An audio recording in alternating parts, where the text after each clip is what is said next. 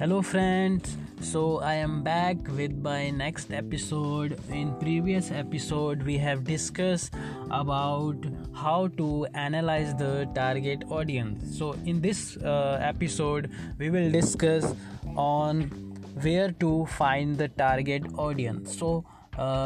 We have discussed about how to analyze the target audience. Now we have to discuss we will discuss in this podcast where to find the target audience. So there are many ways to find the target audience. So in this way there are many ways, like first of all you need to while you are doing SEO, search engine optimization, you need to find out by your assumption that what are the main problems, or you can say pain points of your target audience, and how they are searching in Google or different major search engines. So you need to make out the assumption. By after that you can use the tools like Google Keyword Planner or different there are some premium tools like SEMrush and Ahrefs, and you can use some free tools like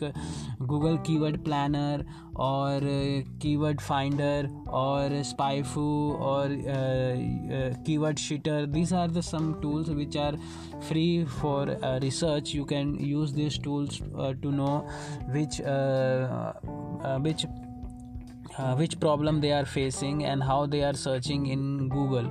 You can also use Google Trends.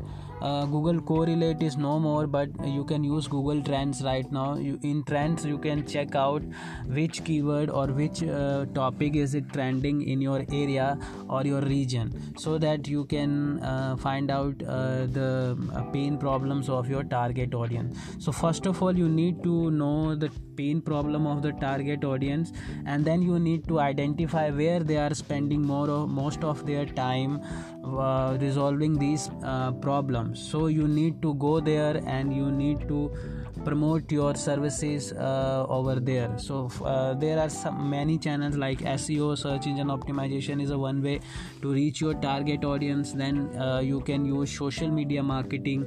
In social media there are different social platforms, but you need to find out which is the best one for your project. So you need to, for example, you are dealing with the B2B business, you are doing a B2B business, then you need to go on the platforms like LinkedIn, Quora, Instagram, Facebook, Twitter. These are the main social media profiles you can go create, and you can start finding your target audience.